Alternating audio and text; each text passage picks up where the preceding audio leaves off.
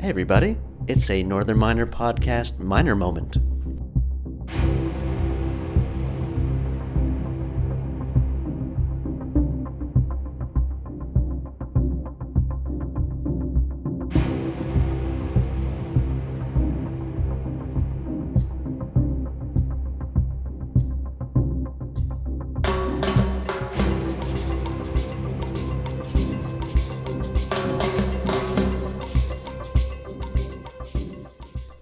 Welcome to the Northern Miner podcast Miner Moment number 10. I'm your host, John Cumming, the editor-in-chief of the Northern Miner. And today I'm in Kyiv, Ukraine, the capital of the country. And I'm with the CEO of Black Iron, Matt Simpson. Now I'm going to be writing an in-depth story about the Black Iron Chymensky project in central Ukraine. But there are a lot of sort of macro geopolitical aspects to Ukraine. And Matt has been working in the country for many years now, so he has a unique insight into what's going on in the country and mining in the country. So let's welcome Matt. Matt, how are you doing? Doing well, John. Okay. Matt, first off, I know it's a question everybody asks you right off the bat. What is the situation in the Ukraine politically, and what does it mean for a businessman? There's a lot of misconceptions, John, on the current status of the political situation in Ukraine. About 4.5 years ago, there was an invasion in the eastern part of the country, and also in the island of Crimea. And that's about 450 kilometers away from where our site is. And after the Russians invaded the country, they never really moved that front line over that entire period of time. So mom and dad were continuing to go to work. Kids were going to school in the area that we're located. Probably the biggest disruption is, unfortunately, a lot of the people that are living in what's called the Donbass region of the country did have to get relocated out of their houses, which is, very tragic in its own way. On a plus side for Black Iron, it meant that there's a lot more skilled labor available for our project construction and operation, though. I would think one of the first things people think of Eastern Europe is corruption and heavy bureaucracy, especially on the Russian side. But what are your experiences with corruption, bureaucracy in developing a project? So we have had our issues on Black Iron over the years. In our case, because we're a Canadian publicly traded company, it's very important for us to operate in an ethical manner and really abide by some of our Foreign Corruption Act policies.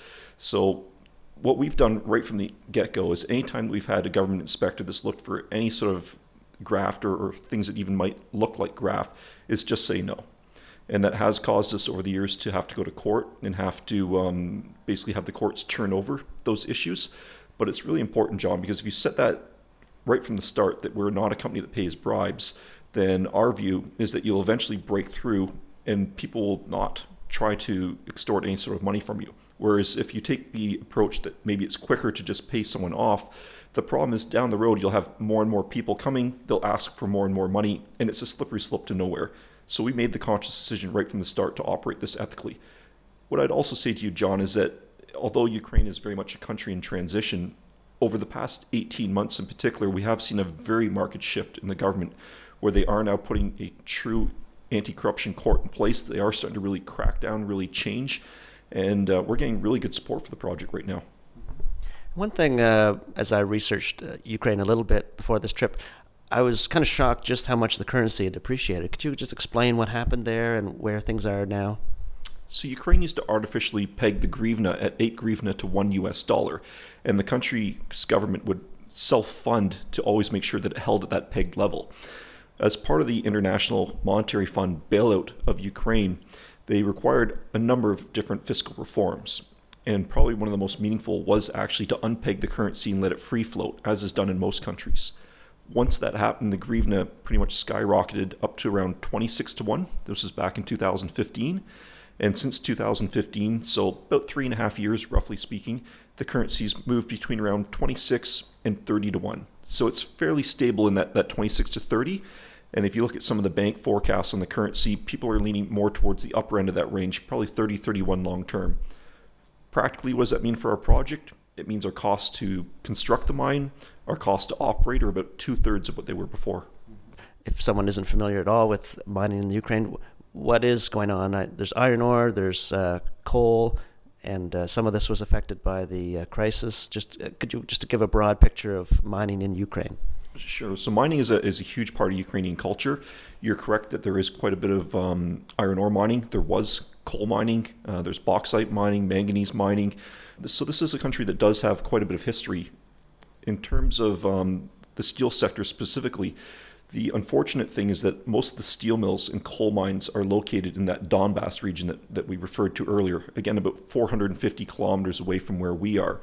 And when the Russians invaded the country, they did largely annex some of the steel mills and coal mines, whereas all the iron ore mines are located right where our project is located.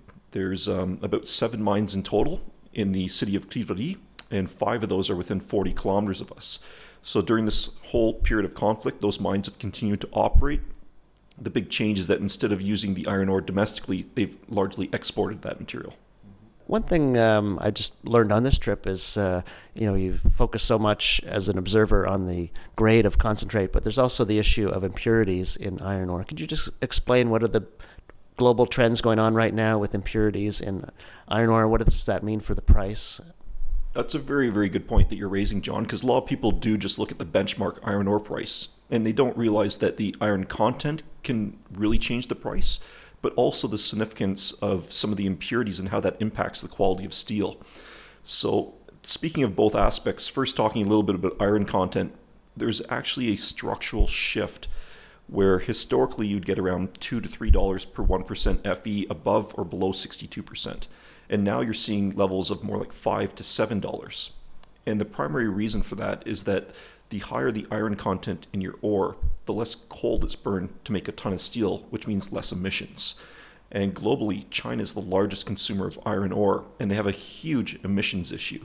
So they've shut down a number of the smaller steel mills in China, and with the larger mills, they're really pushing towards the high-grade product to reduce the emission output. In terms of the quality, this is also extremely important because not all steel is the same, or not all iron, I should say, is the same. If you have high phosphorus and high alumina, in particular in your feed of your iron ore, it makes the steel brittle, which means it makes it weak. So if you're making, say, structural steel for a high-rise building, you want to make a rim for a car that might go over potholes, in both cases, you need to have steel that's going to be ductile, which just means that it can flex a little bit. So for that building example, if there's going to be a lot of wind against the building, even worse if it's in an earthquake-prone zone, you want the building to be able to move a little bit without having the steel crack. And the only way to economically get that phosphorus and alumina down is to blend with ores that are very low in phosphorus and alumina. So here in Ukraine, you have ores that are very, very low in those contaminants, much like what you have in Canada, whereas the ore in Australia is actually getting higher and higher in phos and alumina. So even though they have a very low cost of delivery to China, China still does require to blend down some of that material from ores like what we have in Ukraine. And when I used to work for Rio Tinto in Canada, as an example, we used to ship to BlueScope Steel in Perth, Australia, despite having some of the highest resources of iron ore in the world in their backyard, just so they can make that high purity steel. Good stuff, Matt. Okay. And I think that's good for now. I just wanted to get this message out about the Ukraine immediately. And if you look in the Northern Miner in an upcoming issue, we'll have the full report on Black Iron's iron ore project here in Ukraine. Thanks, Matt. Thanks for having me on your show, John. And I'm here with Matt Geiger. He's a fund manager out of San Francisco. And like myself, he's a first-time visitor to the Ukraine. Matt, just what are your impressions of the country so far, especially from an investment perspective? Well, John, it's been a pleasure traveling with you over the past few days. And I will say I've been pleasantly surprised by what I've seen. The general perception from outside of Ukraine is that this is a country at war. But from what we've seen, this is certainly not the case. I think one point that's worth bringing up is Ukraine is a massive country. And while there was the Russian invasion in early 2014 where they annexed Crimea and some other parts of the Eastern Territory, there's been no movement since then over the past 4 years. From what I'm seeing, this is not a country at war. There's no, armed troops in the street. People are optimistic, very patriotic, and believe in the future of Ukraine. So I'm pretty excited about the environment here, especially with the depressed currency. There seems to be pretty phenomenal opportunity for foreign direct investment to make money in the country. Additionally, the infrastructure that you see here is pretty impressive. Everywhere you go in the country, you're either seeing railways or power lines going over, and particularly from Black Iron's perspective. I mean, they're located within a 25-mile radius of 5 different iron ore mines, and as we know, for these bulk commodities, it's particularly important to have the infrastructure already in place for the economics of the project. So to me, that's made a big impression on me. While this is viewed as a third world country, there's a lot of infrastructure that's already in place from Soviet times, and from our experience, it's all operating and working well. So I think companies working in the country can take advantage of and piggyback off of all the infrastructure that's already been built. And additionally, a lot of the investors that I've talked to about Ukrainian opportunities are very averse to the geopolitical risk. But it's a bit confusing to me because a lot of these same investors are active in the Congo and other pretty sketchy jurisdictions around the world.